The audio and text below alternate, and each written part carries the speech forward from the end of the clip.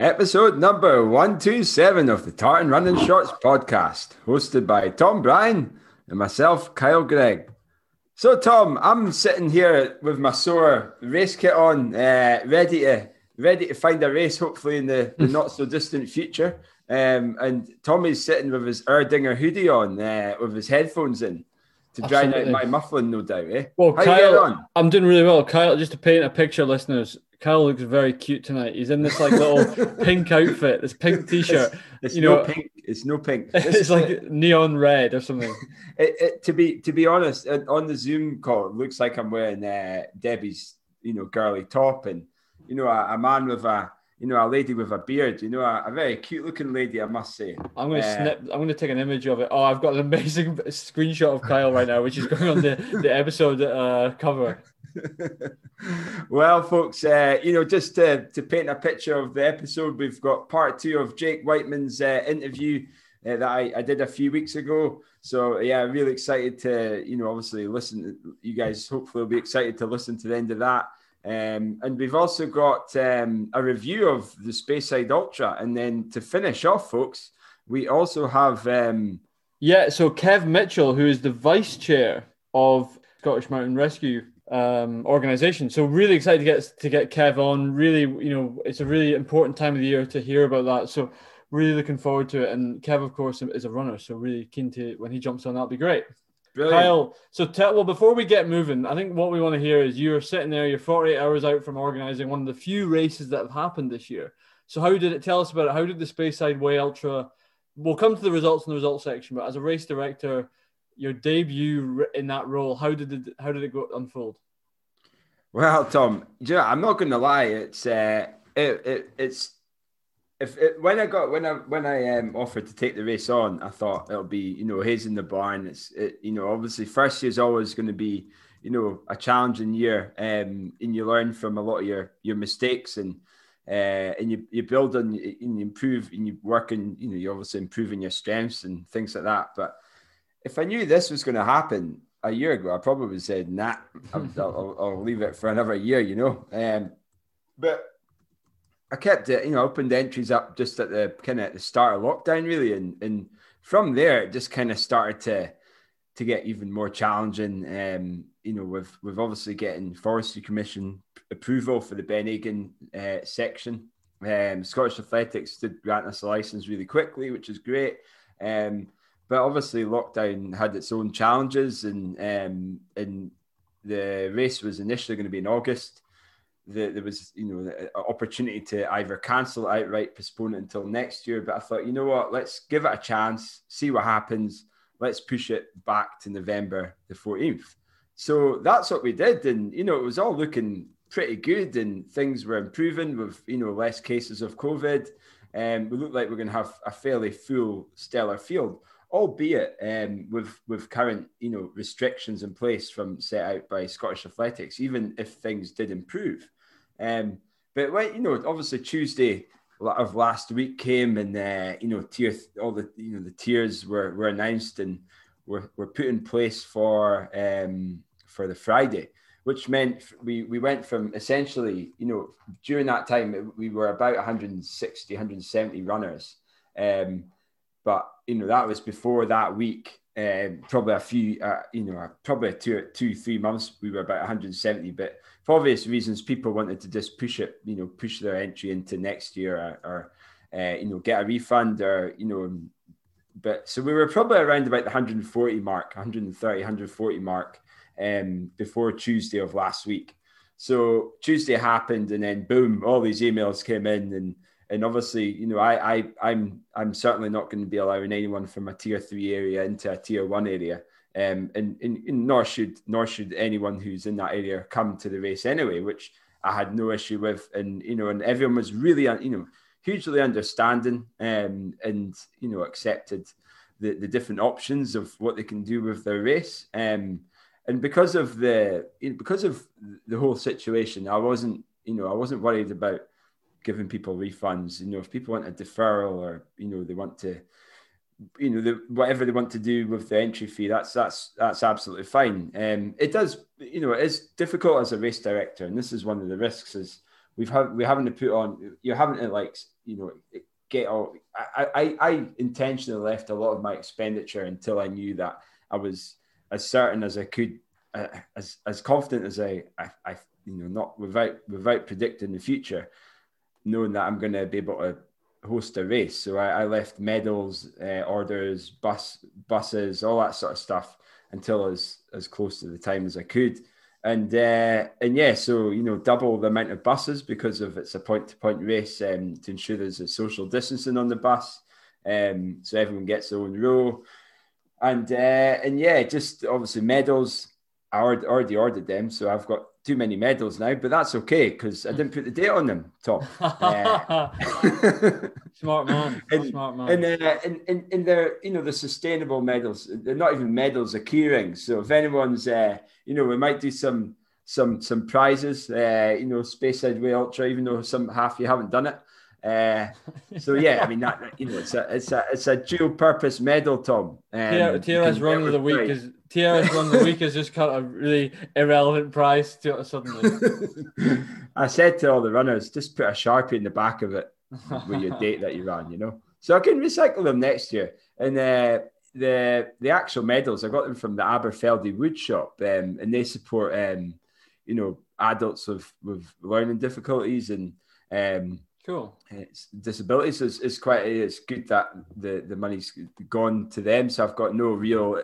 I'm happy what putting, although we've got some spares. So anyway, so we ended up having about 140, and tier 3 came, and we're down to less than 100 runners now, and then on the race day we only had less than 90 runners. So it fairly the race size fairly shrunk, and which was okay, but the main thing really was just from Wednesday onwards was making sure that all the waves were correct, and adhering to the guidelines set by Scottish Athletics. It's fast runners to in the first wave to the slower runners, so that they don't cross over and they contaminate. But obviously we're in the outdoor space. There's people wandering about. It's not our own space. It's there's plenty of room, but so there will be some people who maybe did go past each other, but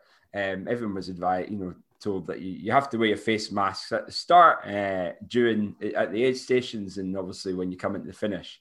So it was there was a virtual race briefing on the on the Thursday to let everyone know exactly what's happening. It was there was a lot of things to do, and it was just in such a short space of time, but we got the race underway and in different waves, and the buses came on time, and they arrived every 10 minutes, so that basically the first bus number 1 and bus number 4 never met each other. The runners, half the runners who were there wouldn't have met anyone. They did the race in their 12, around about between 8 to 14 runners in each of the waves, and they ran.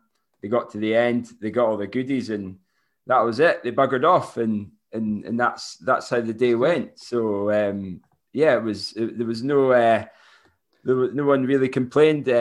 Certainly not to our faces about the lack of nice to haves. But I tell you what, they got a medal, they got a good, they got some food, they got some water. Obviously, they all had to sanitize their hands before we gave them anything. Masks were all on.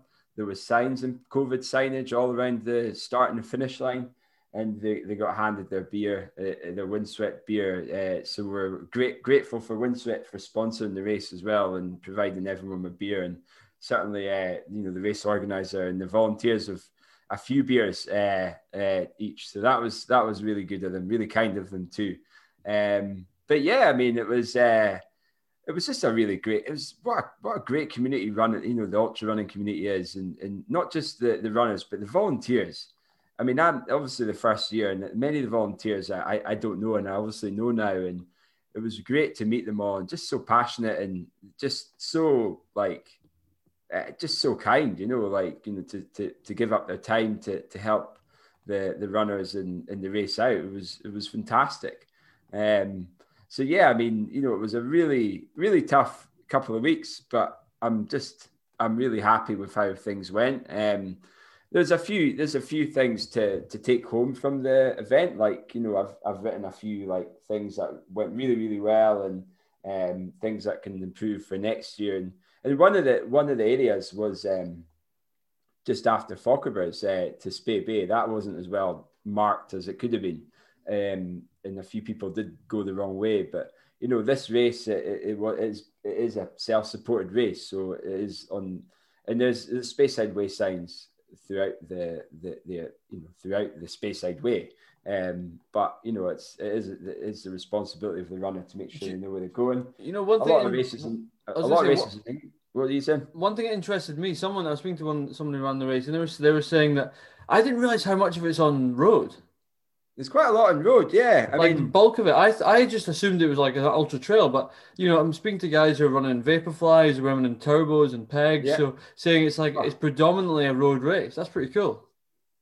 There's a real mix, and there's a couple of bits that are a little bit slidey. You know, you get up to the Ben Egan, the hill there. I mean, you don't go to the summit, but you go along the kind of fire track trail, and you then descend and you turn to the left, and you go in a narrow trail, and it's a little bit slidey there. If you've got your Alpha Flies on, you'll be scooting a boot. That's for sure. My biggest question for you though, Kyle, as a race director, were you measuring stack on shoes? I'm really keen to make sure that you were checking no one was taking the piss on stack height.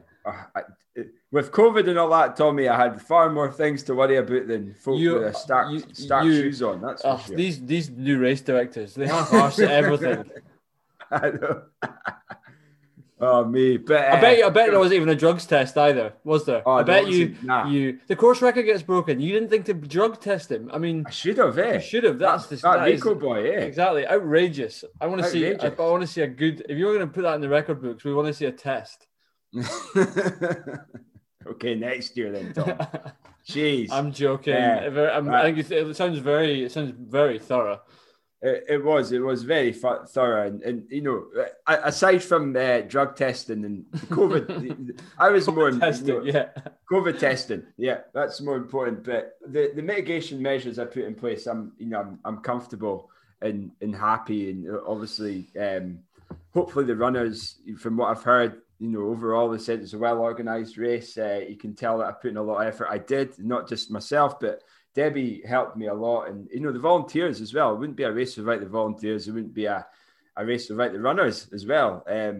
But you know, a lot of things went in place to make sure that we're 100% confident that this race can take place with the safety of the runners at the forefront. So I'm delighted. Like I said, the only main take home for me is just making sure that we, you know, the course is well marked for folks, even though it's a self-supported race. But you know, it's aside from that, it was thank you for everyone for helping. Thank you for Run For It for providing some of the vouchers for the prize winners. Thank you for Tamdhu Whiskey as well, for helping and supporting that event. Thank you to Active Route as well for providing the sachets as well for everyone. So there is discount codes, and I'm going to provide them in the show notes for everyone. And obviously thank you. So you didn't even need to run. Mugs like me will be getting a discount. It's all good. So thanks Windswept for all the beer the leftover beer. You know, I'll be fairly munching through that soon. That's a half joke. There isn't that much beer left, thanks to all the volunteers and runners. So nice. That's great. And then I think, you know, I'm really happy in terms of the actual race as well. Was really exciting. So we had you got it, Tommy. You got it in one. Big Chris Richardson got Rico. I couldn't honestly, mate. Called it. Absolutely called it. You did. I think was that a setup? Did you pay Jason Kelly to come second? No, I mean, I just think Chris has been running extremely well this year. He's in great shape, you know, and I think that the thing is at the moment, because Chris had a marathon on a pretty rough day, condition wise, and that's the thing at the moment. You don't really, people are not racing regularly, so it's difficult to see unless you're following someone's training and speaking to them and seeing how they feel. It's difficult to know what shape they're in. And I know Jason's in good shape completely, but I know Chris is in good shape, and Chris gets better with these longer distances, and I suspected that he would really gobble up a distance in a course like that, and I was really pleased for him that he ran really well. I actually cycled with him yesterday, and he was, he's very modest, but it's a great run, really great run. I was, that time is a fast time. I mean, you got the course record to do that. It was a great day for it.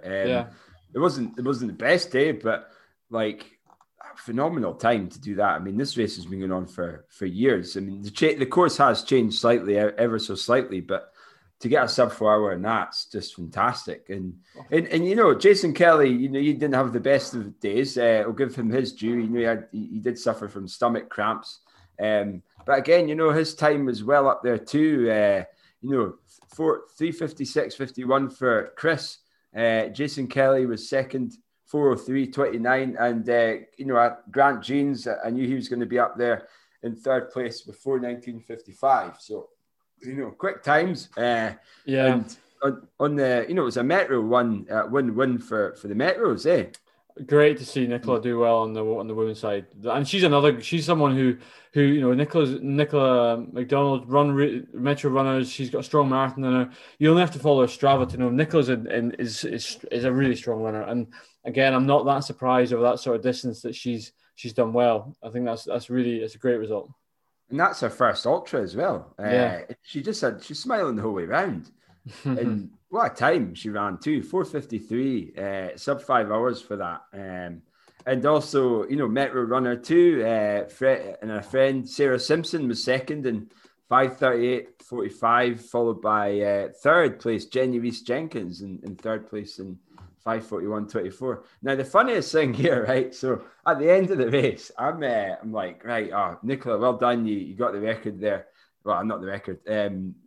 You got you got the win there, and then Sarah, and they were in the different wave. So there was actually someone who was in second, the second girl that came across, and I was like ready to give her the second place, and then I was like, hold on a minute, she might not get it. And I looked at her time, and then I thought, no, I can't give her a prize just yet. Yeah. But luckily I didn't, because it wasn't right because of all these waves. Is that right? People were in different waves. So ended up she was fourth. Rebecca Easton, I think she was in fourth or fifth. So that's very interesting, Kelly. You don't respect the over first of the line racing rule.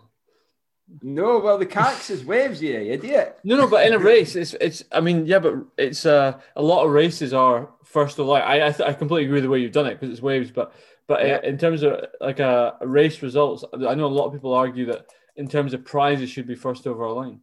Well, I agree with you. I completely agree with you. I'm being a little bit of an arse. You are being an arse. You arse. That's no really cool results. It was I'm really impressed by some of those. That's great. And those Chris and Nicola, those results that word will reverberate around the ultra running community in Scotland. There's 2 new names on the list who are there to compete. Exactly, yeah, and it's a great kickstart to the Murray Way Ultras for next year. Thanks for everyone taking holding me on with this race, and thanks everyone taking part. And we will speak about that later on in the show, no doubt. Can't even get my words. Well, do you know what? Well, while you try and remember that, we're gonna quickly move on because we've got Kevin Mitchell's joining us now. Hello, Kevin. Welcome to TRS. How are we doing, guys? Yeah, not too bad. So I've just come off another one. So, have you? Blimey, yeah. What a man. You're a man in demand, eh? Well, as it transpired, we did have some stuff on Reporting Scotland tonight, just about what was all going on. So, yeah. Oh, good. Brilliant. Well, do you know what? Why didn't you? I think a great and best introduction then. Can you just tell us a bit about Scottish Mountain Rescue then, for listeners who may just know the name and are maybe really not that familiar with what you guys do? Sure. Okay. Well, kind of the name's kind of what it says in the tin. Scottish Mountain Rescue. Scottish Mountain Rescue. We don't rescue anybody. Okay, we're the representative body for all the mountain rescue teams in Scotland, or 28 out of the 32 mountain rescue teams in Scotland. Okay. All the mountain rescue teams are independent charities, but we sort of represent them with things like insurance provision, sorting out things with the government, representing them with Police Scotland, and basically trying to take as much of the hassle, if you like, out of providing a sort of 24/7 rescue service. So all this, Scottish Mountain Rescue's kind of remit is to try to make the job of the teams as easy as possible. So we do have some stuff with regards to development. We try to do centralised fundraising, that sort of thing. So yeah, that's kind of what Scottish Mountain Rescue is. So in your local area, you will know who your local mountain rescue team is, but we're the sort of representative body that tries to assist. Right. Okay. So say take like Braemar Mountain Rescue, which would be a group that we know up here. How do you set? Is it sort of government guidelines that they work within, or it's just support in terms of how they should operate? Yeah, no, I mean, it's not a governing body. We're not a governing body, so we're, as I say, we just represent them to like Police Scotland, things like that. So all the teams generally have their own constitution. As I say, they're independent charities, and they have their own training standards and stuff like that. Scottish Mountain Rescue does provide a lot of centralised training, so that's really handy to make sure that when teams are operating alongside each other. So if there's a big incident goes on, as it was recently. There was 4 or 5 mountain rescue teams all operating together, and it means that the general training standard is all very, very similar, which is helpful for search managers and people from different teams working with each other. Brilliant. Now, you've given us a good overview of Scottish Mountain Rescue. What about you? Tell us a bit about Kevin. Oh dear. Right. Really. I've been in mountain rescue for nearly 30 years. Obviously, I started off when I was 5. Yeah. I was very lucky. I've climbed all over the world, and I've done lots of nice things. I have a great love for the mountains. I started off as a dog's body. Some would say very little's changed. My friend had a Sarda dog, search and rescue dog, and I was to go to guide. And the dog was to come and find me. And that was how a number of people who were on these weekends said, "Oh, you need to come along to the actual mountain rescue team, with the stuff that you do." It started from there, and it kind of continued on. About 5 or 6 years ago, I was kind of ended up being voted on as the vice chair of Scottish Mountain Rescue, and that was after I spent nearly 14 years as a team leader at Oakwood Mountain Rescue Team, which is just outside Stirling. Wow! So that's kind of where I come from. And we understand that you have you hill running yourself, and you've had some involvement in some events like the West Highland Way as well. Well, yeah, I would say I'm probably the worst hill runner you'll ever have on this particular thing. I love doing the Maya Hill race. Steady on. I host this. Remember? Yeah, don't forget about me. It's I've done a couple of Kims, many years ago when I was a bit fitter. I love being up the hills. Love running up the hills, actually, to be honest. But I am pathetically slow. I have a very good friend, a guy called Martin Butcher, who is. Oh yes. Very, very good runner, and I've been to support on the West Highland Way and Ding Ding, and I'm on the Highland Fling and stuff like that. Nice. Oh, very good. Nice. Yeah, it's great. It's a great community, and obviously getting the opportunity to maybe have a sort of reach out to some of the guys in the hill running community and just sort of make sure that people know how to call out mountain rescue and all the things that go on round about it, and maybe some of the things to. I've been guilty of it myself. I'm just going for a run. I'll be fine. I'll just take a light waterproof, etc., etc. And then something maybe that you weren't expecting happens, and you find you're maybe not quite as well prepared as you would have liked to be. So it's that sort of thing we were happy to chat about. So on that, I mean, there's one thing as someone who's not a hill running expert, and I see you see people club running friends on Facebook who are equally not hill runners, and you put these posts of, "Oh, we're heading off to do X, Y, and Z." Sounds quite a big effort. And I start thinking, in the summer there are risks, but as we start certainly getting to this time of year, you start to think I get more and more concerned when I see this. I guess one thing, how the runners who may not be the experts in the hill, how should they approach their planning for when they want to start running in the hills and at this time of year? I mean, and generally any time of the year. Well, I mean, yeah, this time of year brings, this is the start of when things start to become a little bit more complicated and a little bit more planning and possibly experience needs to be called into play if you want to go up into the high hills. Mm-hmm. I think anybody who wants to start off running in the hills, the first thing you want to do is you want to probably try and get in tow with the local hill running club, because you're going to get a lot of good advice there. But if you're doing it yourself, I would suggest you don't, and go get someone else who's equally stupid to do it with you. Make sure you know what the weather's doing. If you want to start off doing it, make sure it's going to be a nice day. If it's a nice day and it's still going to get all clouded up, and you start off early and you're back early, then you've got very little chance of getting lost, unless you're really bad at navigation. In which case, if you are really bad at navigation, do a navigation course before you start. It's actually great. There's lots of providers all over the country who'll take you and do a little navigation course. Most of the guys who are doing hill running generally are on some kind of path, and it's pretty straightforward to follow a path with just a little bit of knowledge. However, bring the clag in, bring really bad weather into that, and boy oh boy, you've got to have some better skills. Mm-hmm. So that's quite important. One thing you mentioned there is the weather, and and again, I've seen people. I had a look on BBC. It's got one cloud. Is there what advice would you get in terms of, again, it sounds stupid, but for people, I mean, checking the weather, what resources should they be looking towards? You want to be looking at the Mountain Weather Information Service. MWIS is the people who do some extremely good weather forecasting. The other one is a weather forecaster in Norway, which does very good weather forecasting as well. Okay. So you want to find out what the weather's going to be doing, and the weather is different at kind of ground or sort of sea level as it is 2,000 feet up a hill. And you'll get a much more accurate forecast with the MWIS forecast. So that's the one I would probably tend to go for. Always have a look at the Met Office and stuff like that. But you also want to be thinking about things like wind chill factors. It can be a lovely day in the valley, little slight breeze, and everybody's happy. You go up to 2,000 feet, 2,500 feet, the wind speed is going to triple. Yeah. Okay, just naturally. All right. So you're going to think, well, it's going to be a bit chilly. Wind combined with rain, and suddenly you've got this wind chill factor, which starts to make everything really, really cold.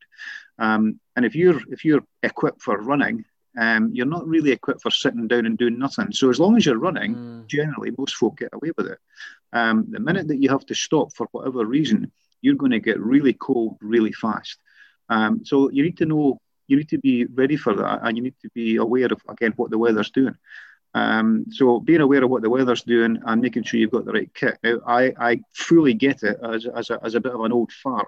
I try to do everything as light as possible because I don't want to carry any more weight than I have to.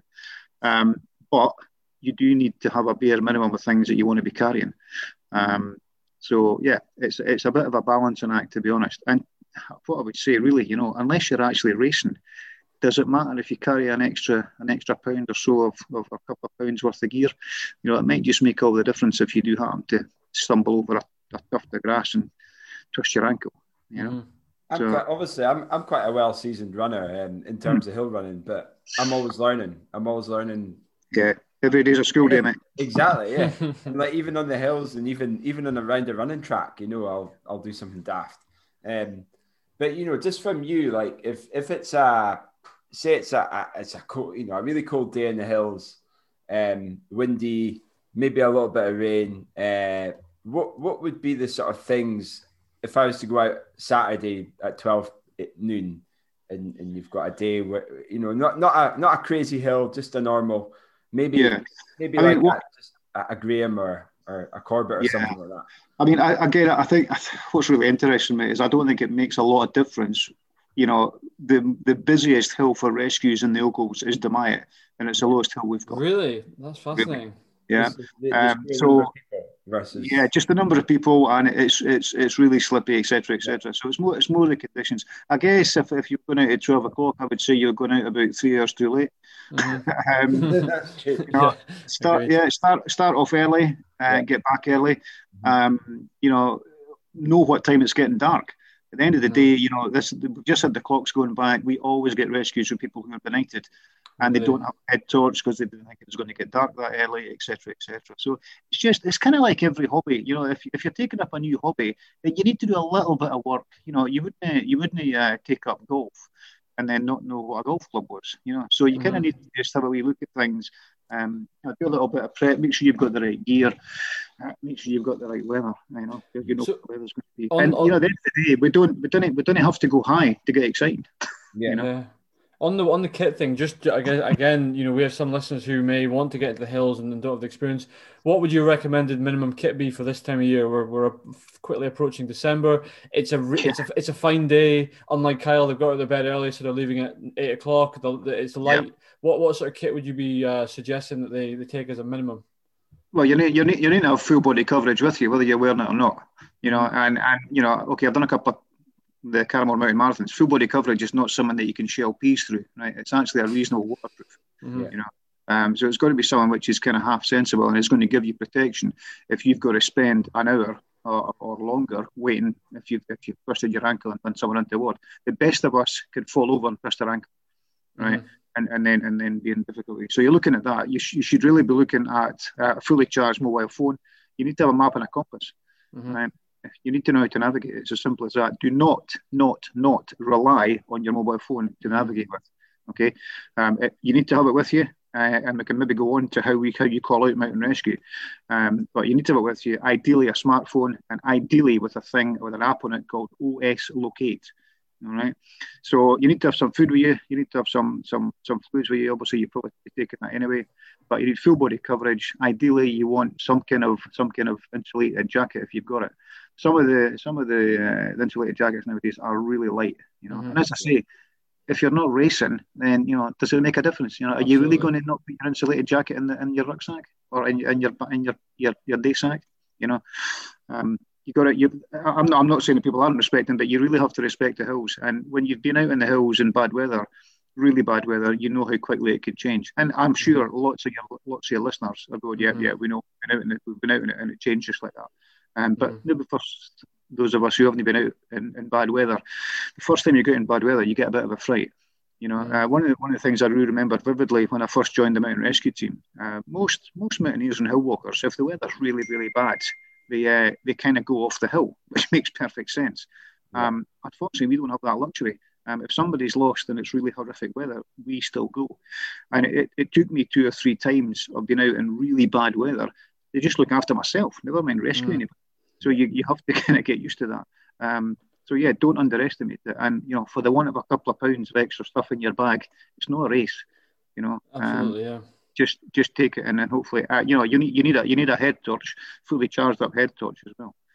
In terms of obviously running as well, we obviously recommend having someone with you as well, rather than just running yourself. I think everyone, but I think there's a balance to be struck. We're not the fun police. Some people enjoy walking. I mean, I've done winter walks with myself in the Ochils, and it can be absolutely brilliant. Sort of for your mental health and your physical health. There's no footprints in the snow you're walking through. It's absolutely lovely. Yeah. But I knew what the weather was, and it was 8 o'clock in the morning when I was up there. If you're doing something and you're not very sure, take somebody with you. It's pretty straightforward. Most of us have got run buddies, So, but again, I think one of the things that I was keen to maybe get across to people was you don't necessarily have to be up really high mountains. You just need to be in remote places or hard to access places. When you're going to need a mountain rescue team. Mountain rescue teams are not just for mountains. They're basically for places where you can't get vehicular traffic, i.e. an ambulance. And what's really important, and what I would really like folk to take away from this if they could, is if they're in any difficulty on the hill, if they're lost or if they're injured, what they want to do is dial 999, ask for the police. Really important, you ask for the police and then mountain rescue. Mountain rescue teams in Scotland are called out by the police. Okay. So that's a really important thing to say. It's not any of the other emergency services. 999, police, mountain rescue. If you've got OS Locate on your fully charged phone, you'll be able to tell them where you are. One of the things that mountain rescue teams can do, we have a thing called Phone Finder on our SARCAL systems. We have computerized systems, and I can put somebody's phone number into the system. I can send them a message, and all they have to do is click the link. They don't have to do anything else other than click the link, and I'll then get an exact grid reference of where they are. So I can then send rescue teams or helicopters or whatever into exactly where they are. But I mean, again, the other thing to point out is just on mention helicopters. Don't always assume you'll get a helicopter. Most folk get lost when it's really bad weather. Helicopters can't fly in really bad weather. You know, not very many folk get lost on sunny days, and if they do, they just find the nearest bird and walk down it until they get to habitation. So. That's as you say, every day is a school day. OS Locate was something I wasn't aware of. I know some people talk about the 3 words as well. Yeah, I mean, that's something I'm more aware of, but I don't know. Right, I mean, what 3 words was invented, I think, in somewhere like Hertfordshire or Gloucestershire, because some guy was fed up Amazon couldn't deliver his parcel, which I think it's a great system. We use grid references, OS grid references, to find you. However, on our SARCAL system, we have a what 3 words box. So if you say to us, I'm at this what 3 words, we'll put that into our system and it'll spit out the grid reference. So we'll still know where you are. So OS Locate is what we prefer. If you've got what 3 words, we'll work with that as well. Not a problem. Yes. But the crucial thing is 999 police. Mountain rescue. Okay, that's good too. That's excellent to know, and I hope our listeners take that in. So, a listener, they're in trouble. They make the call. I'm going to call the police here. Ask for mountain rescue. I've got OS Locate. What should they be doing? I'm sure they will get talked through at the time. But what should they be doing after they've contacted yourselves? Basically, if we do a phone find on you, a lot of the time the team leader, the mountain rescue team leader, will actually phone the phone and try and talk to you and say, okay, what exactly is going on? Yeah. You know, what can you see? What can you not see? Are you mobile? Are you not mobile? And based on what the person is going to tell us is what we're going to suggest that you do. If somebody's disorientated and lost, there have been situations where we've been able to talk people down. We would obviously, that would depend on where they were. If there was any possibility of them walking off something sort of steep and nasty, we wouldn't be doing that. But they basically want to stay where they are, unless they're in a physical situation where they actually feel comfortable moving. Because what we can do is we can track them.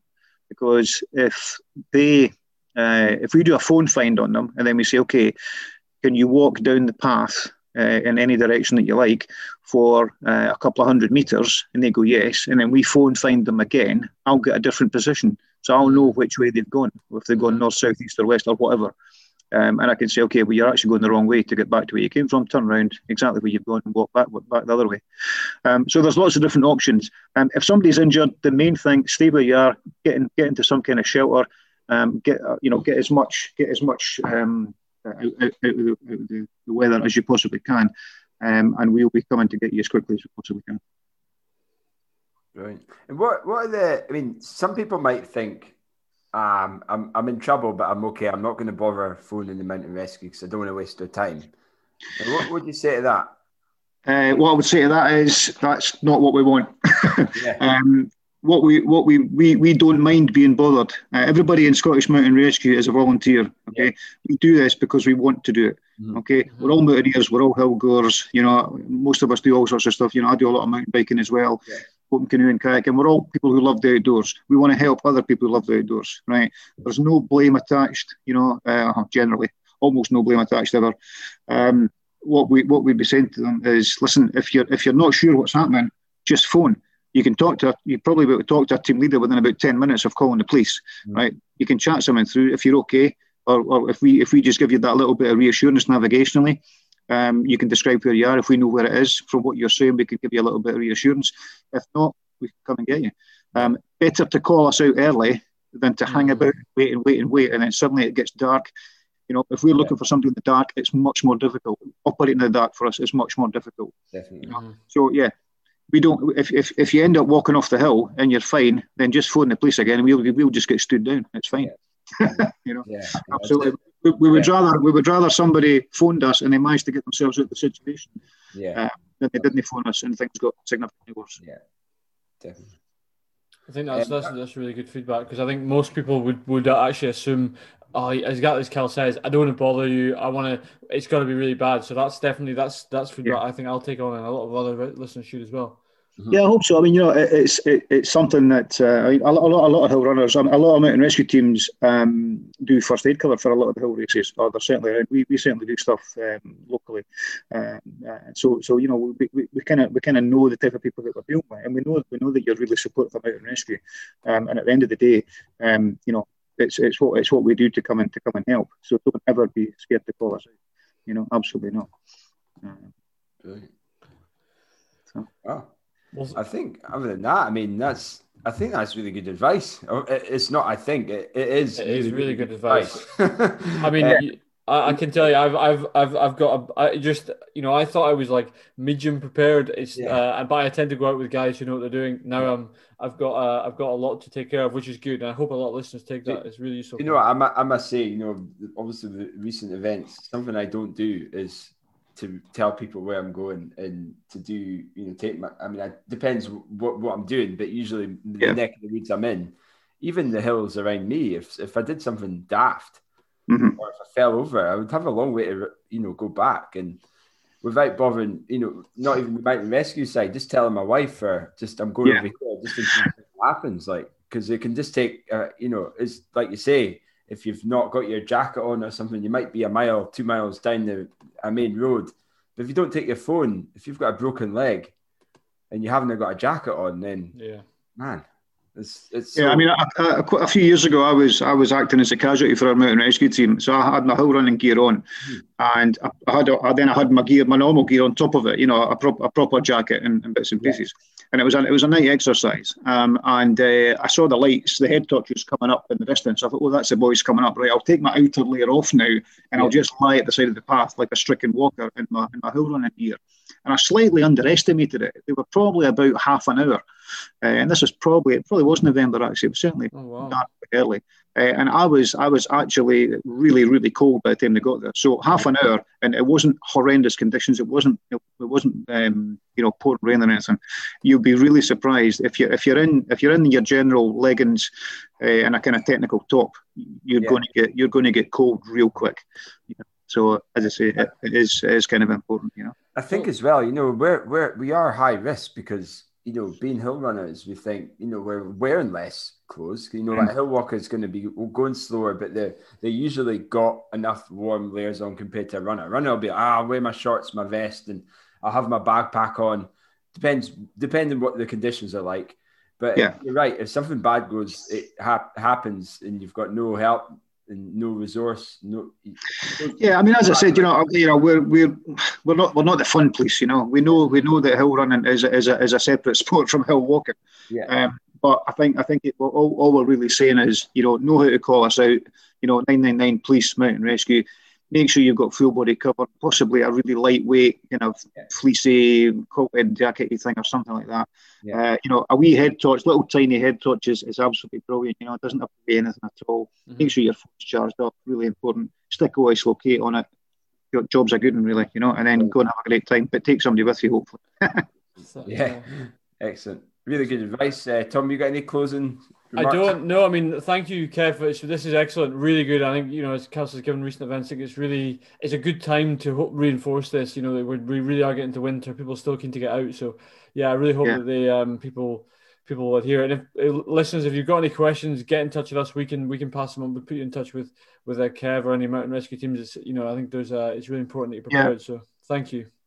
No, I'm happy to come on again if people want more questions asked and bits and pieces like that,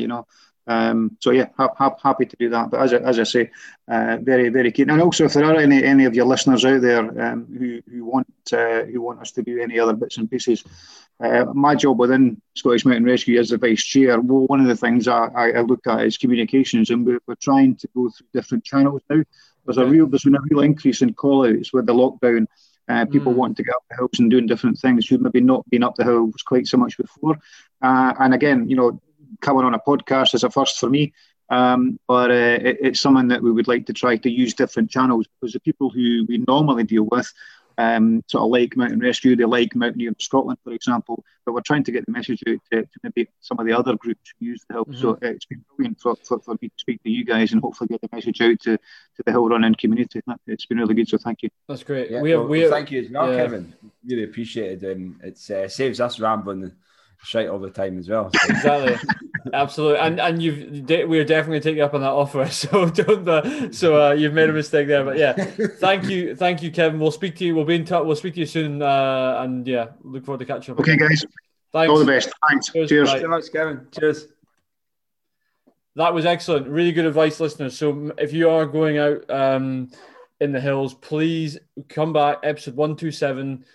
It's about 20 minutes in. Have a listen to that and make sure that you're prepared. And it doesn't matter how many grey hairs you've got, how many hills you've been up. It's not bad to refresh it and make sure that you're aware of it. So yeah, really good.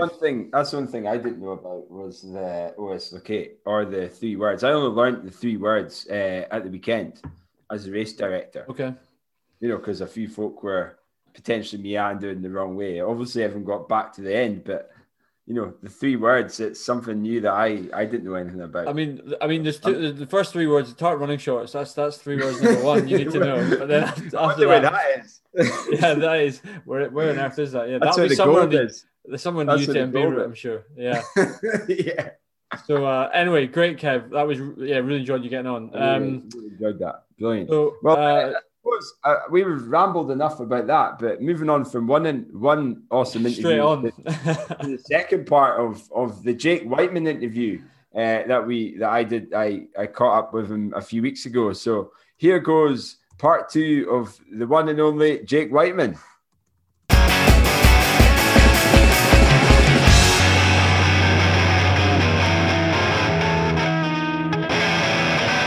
I'm looking forward to your progress next year, and you getting a couple of weeks. Now you're back doing your winter training now, are you?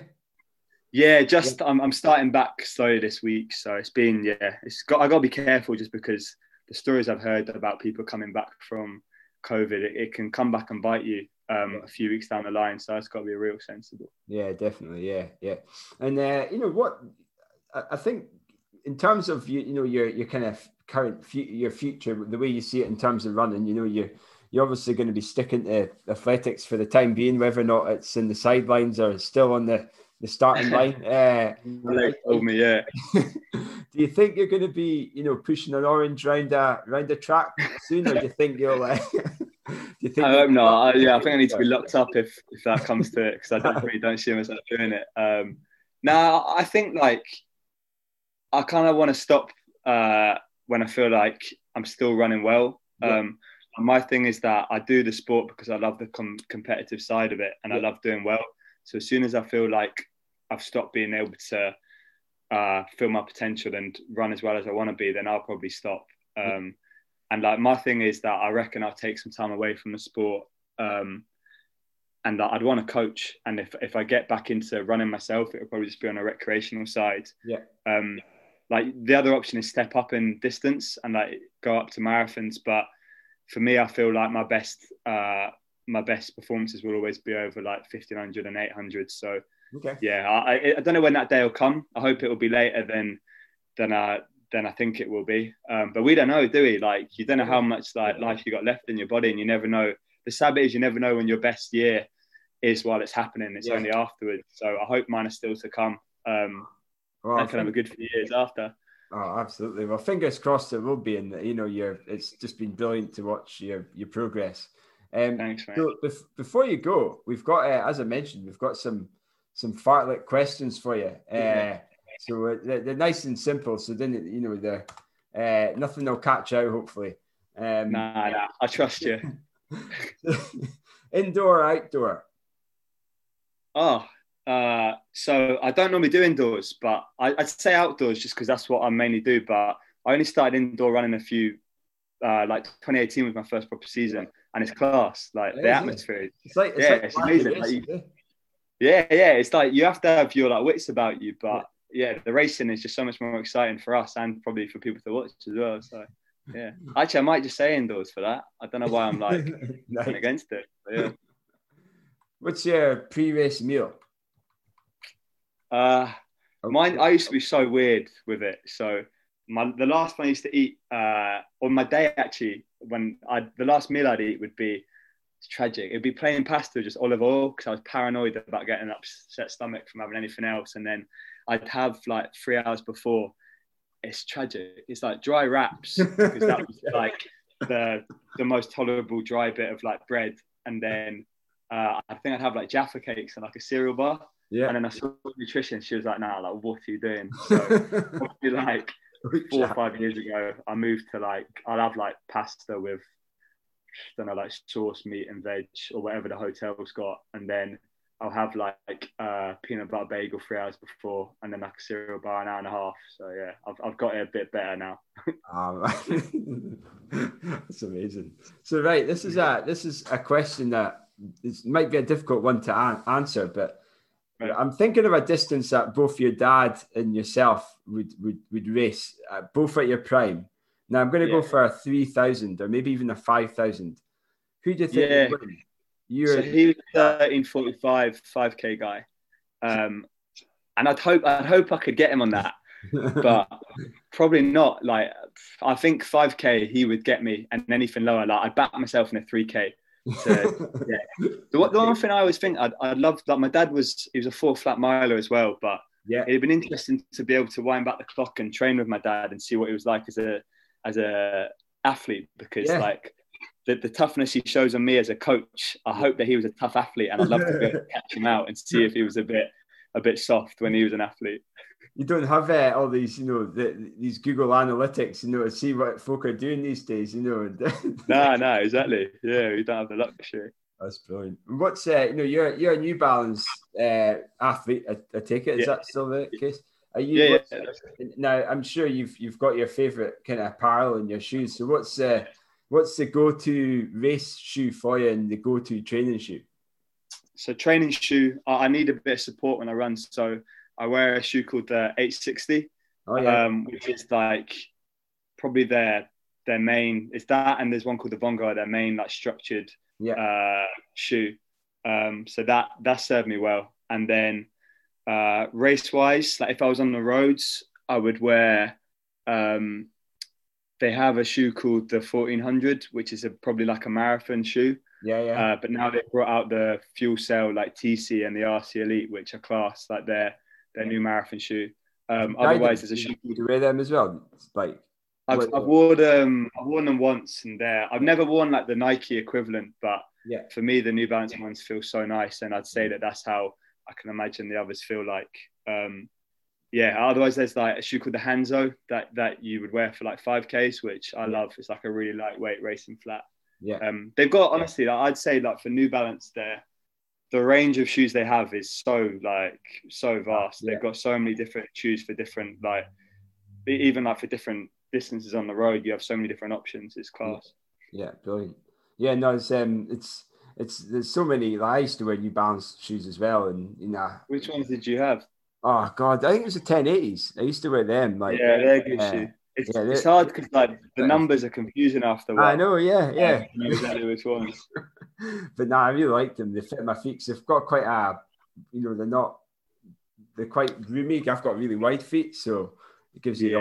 You can go up the widths in them, eh? Exactly. Yeah. I'm like a hobbit, me. Oh yeah, you got big old like flippers. I'm the opposite. I think I've got like bird feet. Like I could do it narrow, anything. Yeah. No wonder you you spring along the track the way you do, eh?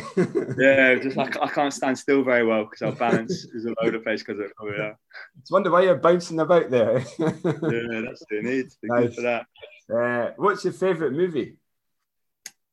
Have you seen Catch Me If You Can?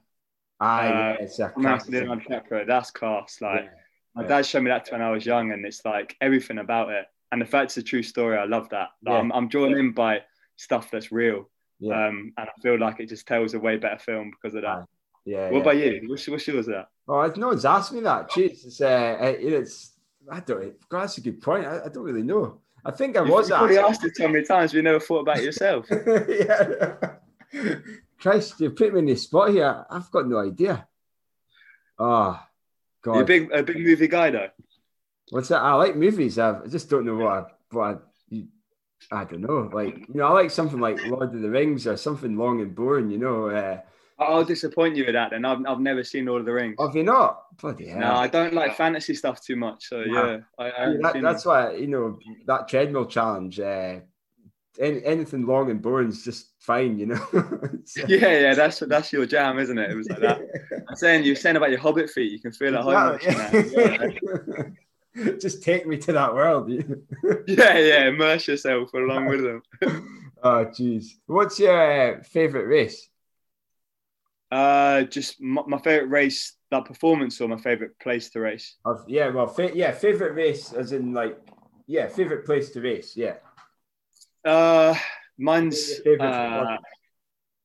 so my favorite stadium to race would be Olympic Stadium. Because I went to so many of those sessions in 2012 because my dad could get tickets from the announcing. So the memories from the atmosphere in there is class, and I never really get bored of racing in that stadium. Yeah. And it's a quick track as well, which helps. So for sure there. Nice. Yeah. Yeah. And what about your favorite performance that you've run? Away from champs is probably in 2017 I was lucky enough to win in Oslo over 1500 in the Diamond League, which for me was a pretty big deal because you're winning a race against the best in the world at the time. So that was special for me, and it's a place where there's so much history. Especially British middle distance running, all the greats have won there. So I managed to just sneak myself in with them. Nice. There's also a lot of big performances that come out of Oslo, over the years. Yeah. No, it's such a good. That's a good place to run. They seem to appreciate athletics in Norway big time. So that's a class place to go. Amazing. What's your favorite session? Favorite session? Fast stuff. So probably we do 200s, but 10 or 12 of them, and I'd be hitting 23s, 24s, stuff like that. Or 300s where we'll be doing 5 off of 5 minutes. I love speed endurance stuff where the lactic gets high and you're flooded with it by the end. That's what my go-to is. I love that. Nice. What about your worst race experience? I've had I've never, so my thing is I've never dropped out of a race, and I never would. I have once when my hamstring went after a few first 100 meters, so that was pretty rubbish. But I think as a kid I probably had some rubbish cross countries. So whenever we used to race at Canada Park for nationals, I'd either have a good run or a bad run, and a bad run there was shocking. So I remember once, I think I was hoping to make the mini marathon team, which I think was top. What did it take? Is it top 6 or something like that? They would have in the young athlete stuff, and I ended up being 30th, and I just had a horrible day. It's brutal. It's going up those hills. It's horrible. That one at the start, or that used to be at the start, and then there was one. Yeah, the wee loop. Yeah, as you come round past that lake, do you remember that one that goes straight up? Oh yeah. If you're having a bad day, that is a mountain, isn't it? And everyone watches you as well because it's the nationals. And you're like, Jesus. Yeah, that's what I waited. It's also it's not a nice place to run bad. Walk of shame up that hill when you're running. Oh, you're going. Yeah, honestly, it is a walk, isn't it? A walk of shame for sure up there. Oh dear. Morning shuffle or evening saunter? Morning shuffle. I always feel better in the mornings running than I do in the evenings. Whatever people are up for, I'd rather run with people in the evening than the morning because you're a bit more chatty. Yeah, definitely. And what about this is quite an interesting, your favourite running hero? I'm a big Seb Coe fan. Seb Coe fan, yeah. So I've been lucky enough to like get to know him a little bit the last few years. So that was the nicest thing after Oslo. It's up over there actually. Like he wrote to me like a handwritten letter, and I wasn't expecting it. And it came in the post. Oh, really? Say like well done and stuff, and like how well he thought I'd run. Oh so we framed that. So if there was a fire, that's probably one of the first things I'd grab because I was like blown away by it. Oh, wow, that's incredible. Well, I think your dad's going to be kicking off that you're saying his name, no doubt. But he knows that I'd probably send my mum ahead of him as well. He's not even the number one of my family for me. Yes, brilliant. What's your favourite cake or biscuit? biscuit. It's there's little chocolate Leibniz. Oh yeah, the blue box, the little rectangle ones. Like they're unreal. They're nice. Andy got toffee pops from like some random place like Home Bargains or something. No, that's weak, isn't it? I would have thought you could choose that. I thought like we go to Frank Rameau a fair bit. He's there now, and like it's not a cake necessarily, but the pastries there are like better than any cake or biscuit you could have. They do almond croissants that you'll never have them anywhere else. It's like beautiful. Yeah, so nice. Noted. yeah. Honestly, it's worth going for like a few days just to have one of them. Off season, eh? Yeah. Oh no, like in hard training, you can excuse yourself as well. Yeah. Nice. A couple more. Favorite beer? I love like lagers are my beers. So like Birra Moretti is what I like drinking, which is like it's pretty bog standard in it. But because I don't drink during like training or during the season, so off season. Like any beer during off season tastes like good to me. But like that's what I choose if I had the choice. Yeah. Amazing. Now I know you obviously you're not drinking that much, but we always ask this to our interviewees. It's if you were to do a beer mile, what do you think you could run a beer mile in? It's funny because like Loughborough always had one, and I never did it just because I didn't want to be like the one doing that. But I think my best shape to do it would have probably been in my first year of uni. What's the world record? I'm not saying I could get it, but for like oh, here we go. Nah. Is it 4:30? It is. I think it's like 4:30. Yeah. So you've got a minute handicap here, Yeah, so I'm actually all right at like the speed I can down a drink at, but it'd be what the drinks do to me by the fourth one. So I'd be better at beer mile than chunder mile, which is at the pint. So I want to give it a go at some point. But yeah, I'd say I could go under 5. I hope for sure. Like just on being able to run alone, but like I'd have to make sure my drinking shape is as good as my running is by that point. Yeah, that's bold words. Like someone's gonna hold me to that, and I'm gonna run like 6 minutes or something. But so if you get a world record, a legit world record, this is your, this is your. The world record, it's mad though, isn't it? Like the breakdown of that and what he actually had to run, like his splits would have been stupid. Yeah. Have you done one before? I have, yeah. I've no one believes me, but I've got evidence of it, but I just can't find the video. I did a 6:52. But the last beer mile I ran like 12 minutes. Did you? I just couldn't do it. I just puked, and I was a. Did you, after how many did you go? After like 3 or something? I'd like after two drinks, I was gone. Like I don't know just what happened. Liquid in your stomach. Don't know.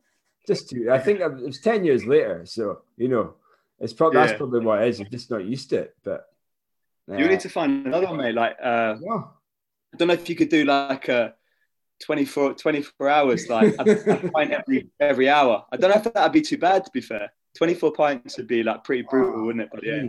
Well, have you heard of Rob Thomas from HBT? He's like no, I don't know. He did like 100 miles and 100 beers in 100 hours.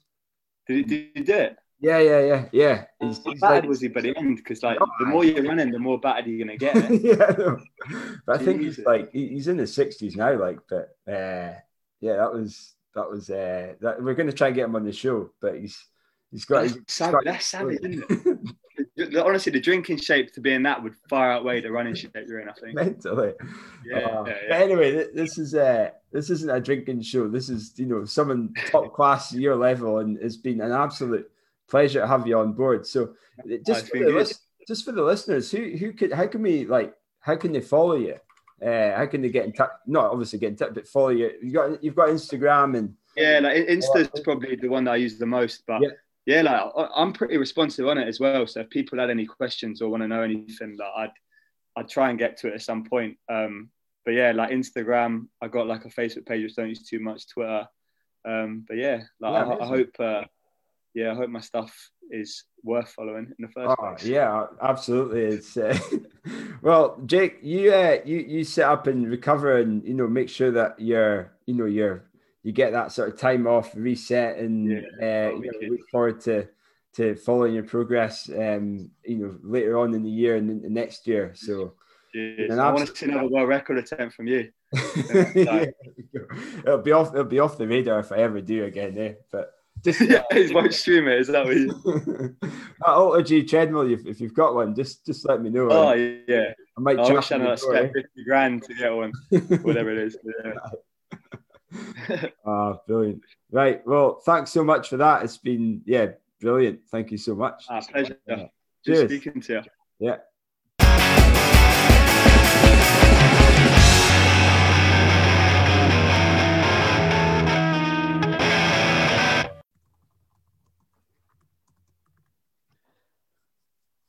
Great, thank you, Jake. Again, that's brilliant. I listened to part. I haven't listened to part 2 yet, so I'm looking forward to getting it. But really, really good to get you on. Kyle, right? So we're on to results. I feel like we've gone 360. We're back. We're back to Speyside. We've already talked about the Speyside Way results. We're not giving Rico any more coverage. He's had enough glory for one day. Eh? I mean, do you know what? I think we've covered the Speyside results, have we? I think we have, yeah. I think we have. I'm actually looking at results now, and I really don't see much. It was supposed to be the Essex Windermere Marathon recently cancelled. We had on the weekend, the 14th, there's a bunch of races, Speyside Way, we had that. I don't know if the Glentress races went ahead. I'm not sure. I pass. I doubt it. But I mean, happened. No, I'm not. I don't think there was much. I mean, one of the things, I suppose, one of the reasons our event actually went ahead was because of the tiers, the tiered system, and most of the races are in the tier 3 area and tier, or even the tier 2 area, and it might even prevent some of the runners. Most of them would have potentially been in the tier 3 area, so there's not really any. There's not enough runners to make the race happen, and luckily we had most of the runners were in the tier 1 area in Murray, and that's one of the reasons the race actually happened. But we're incredibly fortunate to actually make the event happen, and incredibly grateful that we did, because everyone had a massive smile on their faces. It was great to see, especially with all the things that have been happening in the last few months. So, a real lease of life for some runners who potentially haven't had a race for a while. So, I'm incredibly grateful for all the support and all the all the help as well, and sponsors who made the event happen and provided some of the prizes and goodies. So I've got results. Blast Running. You got results. 15th of November, Blast Running. A group that I think we may have slated in the past. So I take that back. You've gone from being mercenary, money-grabbing race organization to the saviors of races. So I take back. All is forgiven. Blast Running. I'm joking. I think we were quite supportive about Blast Running. They organised a 5K in Edinburgh, I believe, on what would have been Friday the 15th. Yesterday, in fact, blame me. And that was a win for Paul Kieran of PH Racing in 16:55. Second place, Michael Fullerton, Edinburgh AC in 17:33. And third place, Daniel Saunders Christorfen, who's a youth male apparently, in 17:43. And I'm going to go down to fifth just because. Fifth place, Martin Butcher, PH Racing Club, 18:16. Martin's a good friend of the show. Martin needs to come on the show at some point. He's had a name check from Ali Sutherland, and now he's had a name check from Kev Mitchell of Scottish Mountain Rescue. So that was good. And then on the ladies' side, talking about Ali Sutherland, he was racing at Speyside too, and apparently he doesn't know that I know this, but I know this. Every year he gets a Speyside Way medal and he hangs it up in his wall. So he's got a Speyside Way wall of all his medals. Mm-hmm. And this year there was no ribbon because it was a keyring. And he's I think he'll be kicking off. But Ali, I hope you don't mind. But if you need a ribbon, I've got a spare ribbon from last year I can give you. Lovely. I'm sure he's probably hung it up with a shoelace or something already. Yeah, there you go. But and just on the results, so Kirsten Lowney was the first female at Blast Running 5K at Gypsy Bray in a time of 18:17. Kristen Lowney. Kristen is PH Racing. Second place was Julie Menzies or Julie Mingus of PH Racing in 1927, and third place was Julie Atkinson, Lothian Running Club 2006. So well done for that race coming in. That was great. Brilliant. So well, I mean, there's nothing really else happening. Some more drug cheats happening, I think. What was it? 2 years ago, the 2017 1500 meter world champions been tested positive. Is that right? I didn't everyone bites the dust, but you can check out the article, no doubt. But yeah, other than that, TRS run of the week, Tommy. Who is it? TRS run of the week. Rico. Has he had it before? I don't care if he's had it or not. He's fully deserving of it. Has anyone had the TRS run of the week twice yet? I think Morag Miller might have had it twice. There should be a TRS race director of the week. Race director. I don't know the guy who organises blast running, but we can send him it. It'll be in the post. Anyway, well, I think I think it's a no-brainer. Ultra debut, win, course record. Heavy bias, being friend of the show. Has Rico not done an ultra before?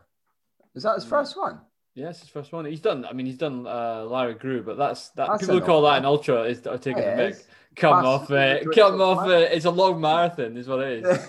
It's 27 miles, an ultra. I don't know. We had this discussion once on here. You said once 50k is what it requires. Yeah. No, I'll let you off. I'll give it to Rico. You're TRS run of the week, man, and you've thoroughly enjoyed it. It was a pleasure watching you smash that sub 4 hour mark. Making the course 3 miles shorter. I'm joking. So that's cool. Well, but no, I think I jest with the race directing. You've done a great job, mate. It's great. I look forward to the Dava Way next year. That's the only one I might jump back for if I can get myself into 50k shape. Well, good. Well, the only thing I'm going to say is that have you found my race in France yet? That I need a goal, Tom. I've got no goal. Well, so not yet, but I know bigger and bigger as the clock's ticking away. Eh? Oh, mate, tell me about it. I think we need to. TRS is going to have to really get some winter training to go. But I did actually find you some stuff. Let's go through it next week because it's quite a list. Okay. I've had to. I managed to find You're desperate to have a friend in France, aren't you? The Fédération Française d'Athlétisme is the French athletics association, whatever they're called. But anyway, I've been on their website and I've managed to find more information about races, and there are a lot. But what I don't have, I don't think we have any French listeners. But if we do, I need some group to train with. So I need some pals. Yeah. So if there's, it's weird though, and I'm looking forward to actually sharing this venture into a different running community with listeners. But it seems to be either like super serious track or super non-serious road groups. And I don't want to belittle either, but you know me, I'm not someone who's going to train for running 800 time. That's just not me. But equally, I don't want to just meet up for an easy 5K, couch to 5K. I can't find the serious road groups. So really? I'm sure they exist, but it's just, not quite clear. Wow. Well, the only other thing I was going to mention was thank you again, folks, for ordering your shorts. The button, I think we are past that number now. It's going to be triggered this week, isn't it? It will be, yeah. I think I had a look at it last week. We were down to, after the podcast nudge, we got to one. I think we were one short. So we're there. We're two over. We're two over. We're two over. We're two over. So the congratulations, the person who Kyle's doing some virtual champagne spraying there. Awesome. The person who went for the last one was James McLeod. Well done, James McLeod.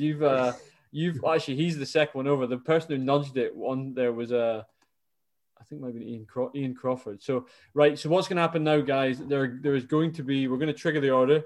We are going to email you all and ask for your address and give you information about shipping times, and hopefully we can get it in time for Christmas. Look at that, a wee Christmas present for you. Fantastic. And then, just in time for the big reveal. Exactly, all you Tartan Running Shorts fans. You guys are going to be in for a massive treat. You'll be delighted to hear it, no doubt.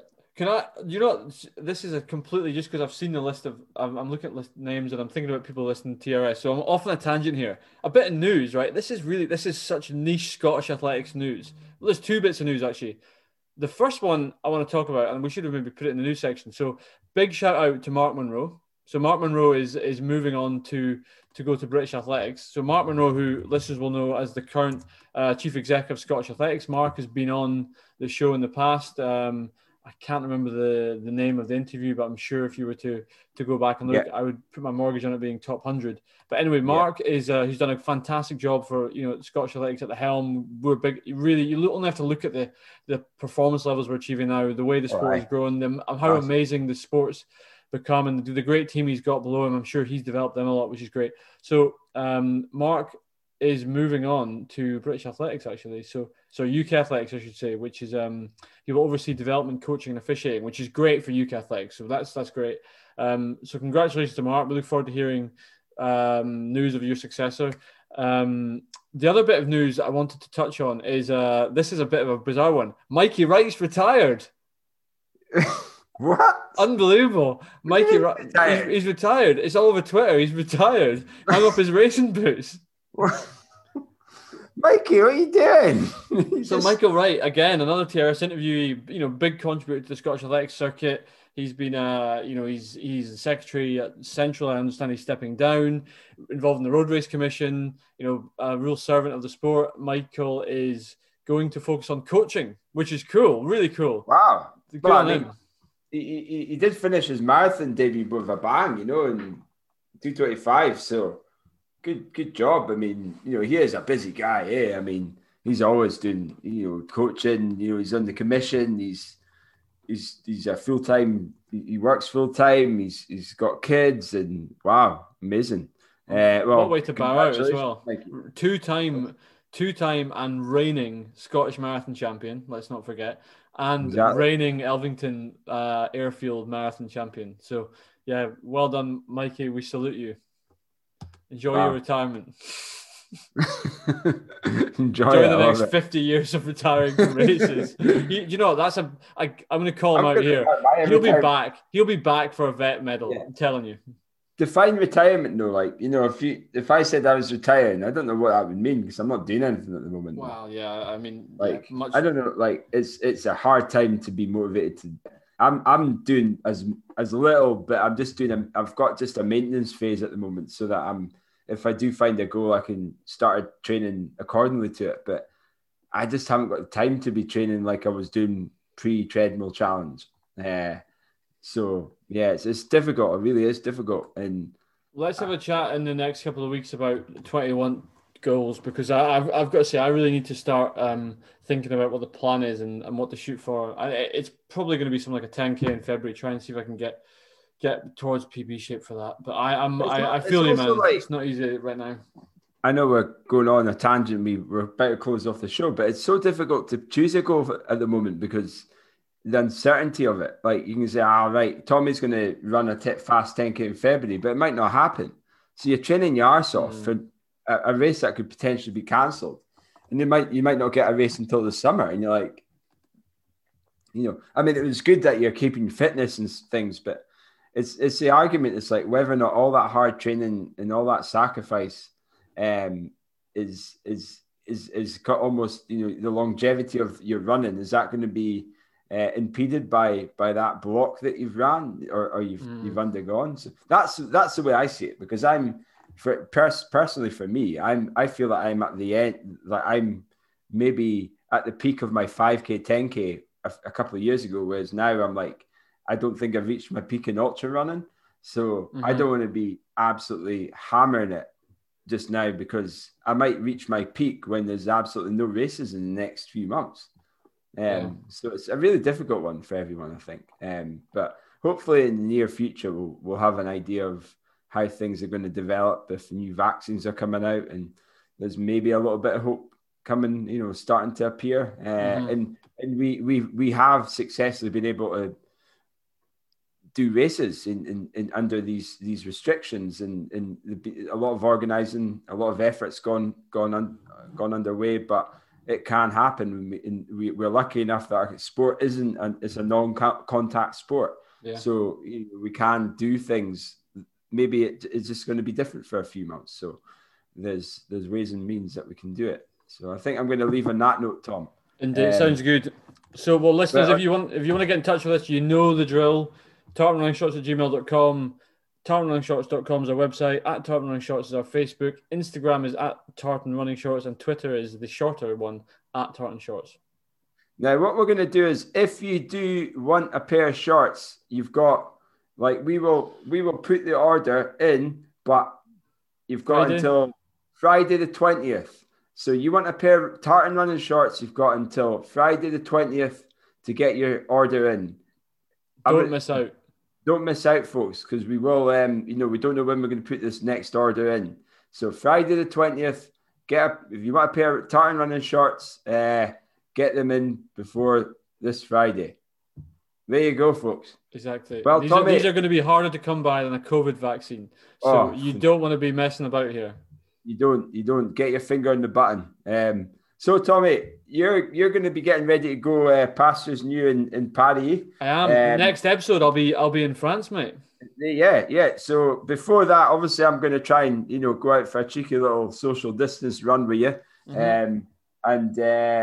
We will. The next one will be in Paris. So it will. Bon voyage. Yeah. To me. Yeah, you can tell I've got a lot of work to do on my French. Yeah, you have a lot of work, Tom. Jeez, but I want to see you doing some more French and TRS. Yeah, right. Exactly. Although, there's this. This is because we're on Zoom. This is for Kyle's benefit only. This is me now. So Zoom has got a video filter you can put a berry on, a virtual berry. That's as bad as my pink t-shirt, my pink face there. Yeah. Well, have a good week, Kyle, and listeners, and we will speak to you next week. Brilliant. Thank you guys for listening. See you next week. Bye.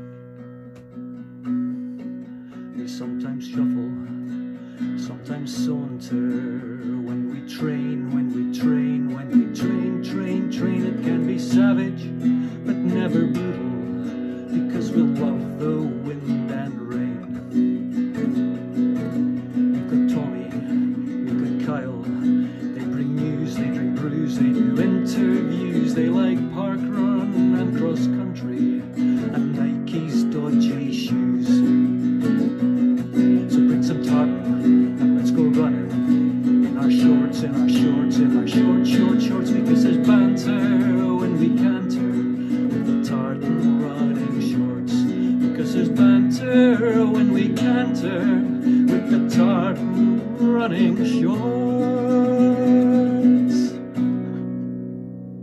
And that's a wrap.